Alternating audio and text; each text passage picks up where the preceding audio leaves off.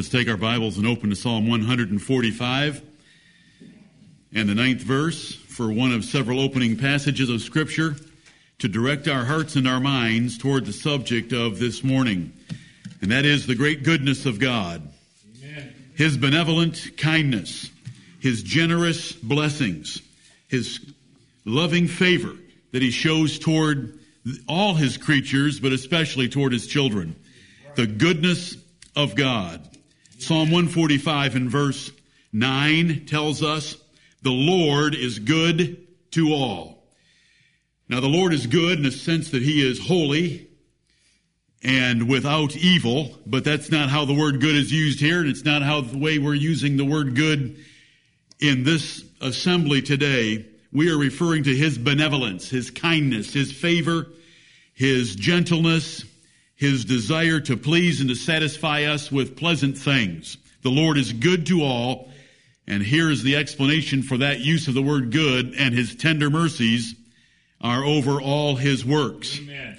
Everywhere you look are His tender mercies. The Lord is good to us. We have good health. We have good things to eat. We have good things to wear. We have a good place to sit. We have good HVAC. We have the good Word of God. We have the good Holy Spirit. Everything that the Lord's given us is good, and we are buried in goodness. Amen. And we should be thankful for it. Right. We have been blessed more than anyone before us, and likely anyone after us, with the combination of things that we enjoy. Look at chapter 25 in the book of Psalms. Psalm 25. I want to use several verses this morning to direct our attention toward His goodness as we begin the transferable or communicable attributes of God. I want to start with God is good. Amen. Verse 8, good and upright is the Lord, therefore will He teach sinners in the way. Thankfully, the Lord is good enough that He'll teach sinners. Sinners mean they have already done that which was evil in His sight, but He'll teach them His way, right, and in the way of righteousness. Look at Psalm 65. Psalm 65, one we referred to a couple of times a few weeks ago. And over the last several months, we've had occasion to be in this psalm. Psalm 65, verse 9. Thou visitest the earth and waterest it. Thou greatly enrichest it with the river of God, which is full of water. Thou preparest them corn when thou hast so provided for it. Thou waterest the ridges thereof abundantly. Thou settlest the furrows thereof. Thou makest it soft with showers. Thou blessest the springing thereof. Thou crownest the year with thy goodness. Amen. And thy paths drop fatness. Right. This is the goodness of God that we're referring to. Prosperity, plenty, kindness, all by His merciful providence toward us in crowning the year with His goodness and causing fatness to drop everywhere we turn. And last but not least, the little minor prophet of Nahum. Nahum, Habakkuk, Micah, Nahum, Habakkuk. Remember, Nahum chapter 1 has those strong and powerful, glorious statements about God, that He is jealous, that He revengeth, that He is furious, that He pours out His wrath, that the mountains are thrown down by Him, and who can stand before His indignation? All of those wonderful statements in Nahum chapter 1. But then in the midst of it, verse 7, the Lord is good. Amen. A stronghold in the day of trouble, and He knoweth them that trust in Him. There is His goodness to protect those in the day of trouble, and His kindness to know them, and that's to know them affectionately and with His favor that put their trust in Him.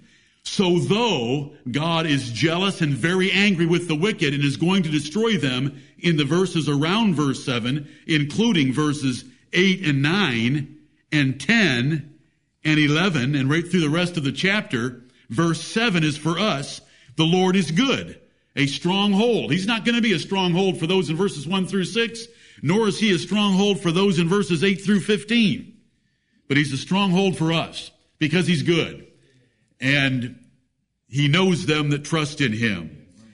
The Lord is good to all. His goodness is everywhere. It's abundant goodness. It's great goodness. His goodness teaches us in the way we should go, or we wouldn't be here this morning. And we have a stronghold to go to Him when in the time of trouble. Right. We look around at the political events of our nation and we think trouble. The economic affairs and policies of our nation, and if we're wise at all, we're going to say trouble. But the Lord's a stronghold for us in the day of trouble. You aren't wise enough, nor strong enough, nor rich enough to protect yourself from all the trouble that's coming. You can be as wise as you possibly can, but the Lord's going to have to protect us. We just want to put our trust in Him.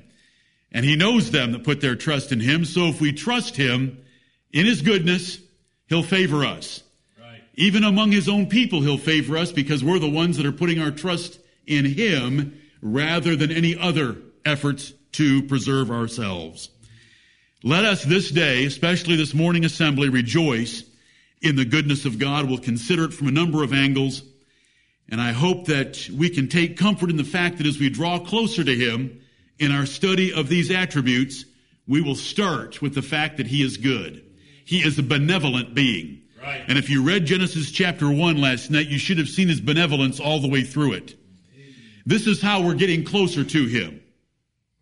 The inherent attributes in Genesis chapter 1 are omnipotence. He's able to create out of nothing. That doesn't do you a whole lot of good. It shows how great and glorious He is in His power, and I don't mean to neglect or mitigate that at all, but that leaves Him still distant from you because He's omnipotent and you're impotent. But then as we go through the chapter, we see that He's a creator. So the heavens declare the glory of God, so we see the declarative attribute of His creation. Because it's what we read in Genesis chapter 1 that reveals some things about Him in what He chose to create. Right. So we have an inherent attribute, omnipotence. We have a declarative attribute, creation. And then we come to that word that was in the chapter 7 times. And it's a transferable attribute that He expects us to have toward one another. Right. He is good. And He would look at the things that He made and He would say, it was good. It was good. It was very good. Amen. And if you would stop and think about each of those categories, how about the tree yielding seed in its own fruit? Do you know that when you're eating a piece of fruit and you spit away the seed, if it wasn't for the seed, you wouldn't have the fruit? You say, well, what about seedless grapes? How'd they get the first seedless grape? I tell you, they got it with a seed. Right. You know, we are so blessed. Male and female made He them. Oh, yes. Or there are differences between male and female. The Lord is good. Right. He's very good. When He looked on the things He had made, they were good. It doesn't mean that they were holy. It means that they showed His benevolent kindness and His generous favor toward us in all the things that He made. Do you like light? Do you get scared at night? Are you afraid of pitch black darkness that can be felt? He made light. Right. Do you like sunrises and sunsets? He made the sun. And so it's in Genesis 1 that we see the progression from an inherent attribute of omnipotence that leaves Him distant and powerful to creation that brings Him closer to us as we view what He chose to create to reveal Himself, then that it was designed in such a good way for our pleasure. Right. Have you ever been earth sick? Seasick. Are you glad that Genesis 1 says that He separated the seas from the dry land? Right. I hope you enjoyed Genesis 1. Was it elementary? Absolutely. Half of you have children sitting through your devotions, and they should be rejoicing in these things that they can comprehend about the 6 days of creation. The Lord is good. He's good everywhere, and He is good in His Word, and I'm going to tell you where His great goodness is. The angels split the skies of this earth open and said that God was showing His goodness to men in sending the Lord Jesus Christ. Right. Because that's where His goodness shows the most.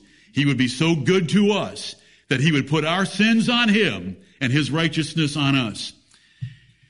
Thank you, Heavenly Father. Let us pray. Our Father, our hearts are full of joy. Our minds are full of delight and thankfulness. We bless Thee and we praise Thee for Thy goodness.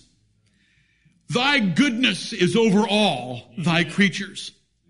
And Heavenly Father, we confess the sins of our race, that this day with this beautiful sunrise, these beautiful skies of lower humidity and temperature, with all the abundance that this nation has that no other nation has ever had, they do not raise a thought nor a word to thee. We confess their wickedness, and we acknowledge, O Lord, that if it wasn't for you teaching us your way by your goodness, we would not raise a thought or word as well.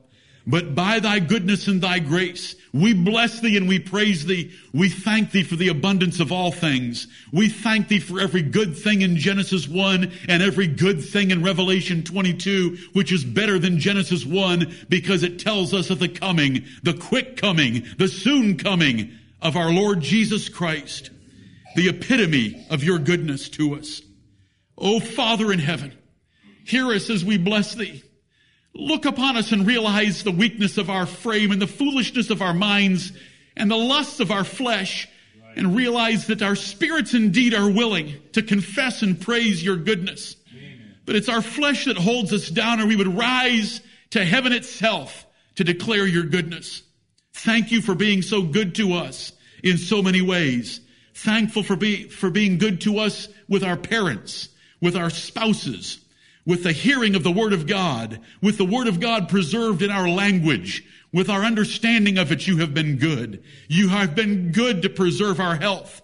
You have been good to provide our daily bread. You have been good to provide us jobs by which we make far more than we need. We bless and praise your holy name.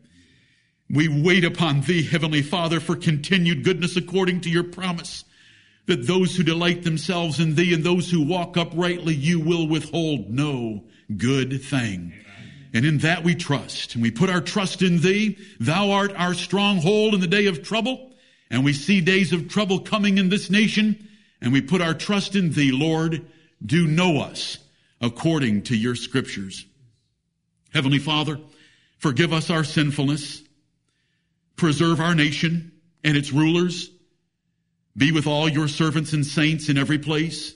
We especially today ask for your mercy upon those solitary sheep that are lonely and alone, scattered upon hills across this world, who do not have a place to go where they can hear the man of God, nor can they have spiritual Christian fellowship with other brethren of like precious faith.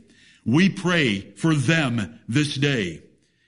We pray that you would strengthen them in their inner man by your Holy Spirit, that you would come to them with the angels of God and have mercy upon them and comfort and strengthen them like you did the Lord Jesus Christ, that by whatever means they use this day, whether it be the internet or cassettes or MP3 players, Heavenly Father, that they might be taught and instructed this day in the fear of the Lord, that they would hear the joyful sound of the gospel and be blessed by it. Heavenly Father, put a hedge about them and protect them from evil. The Word of God tells us that we ought to consider one another and exhort one another while it is today, lest we be hardened through the deceitfulness of sin, but they have no such exhorters. So we pray that the great shepherd of the sheep himself, the Lord Jesus Christ, will be there for them. Have mercy upon them. We thank thee for the privileges that we have. We know that those privileges, in the face of your justice and righteousness, bring greater responsibility upon us. And, O Lord, let us be faithful to that this day. We thank thee for this privilege. Thou art good to us, to let us come into the house of the Lord and to sing your praises, to hear your word, to open its pages, to delight ourselves in the fat things of the gospel, and to have fellowship one with another. Let us use this opportunity with all our might, for we ask these things in the name of Jesus Christ, our Savior. Amen. Amen.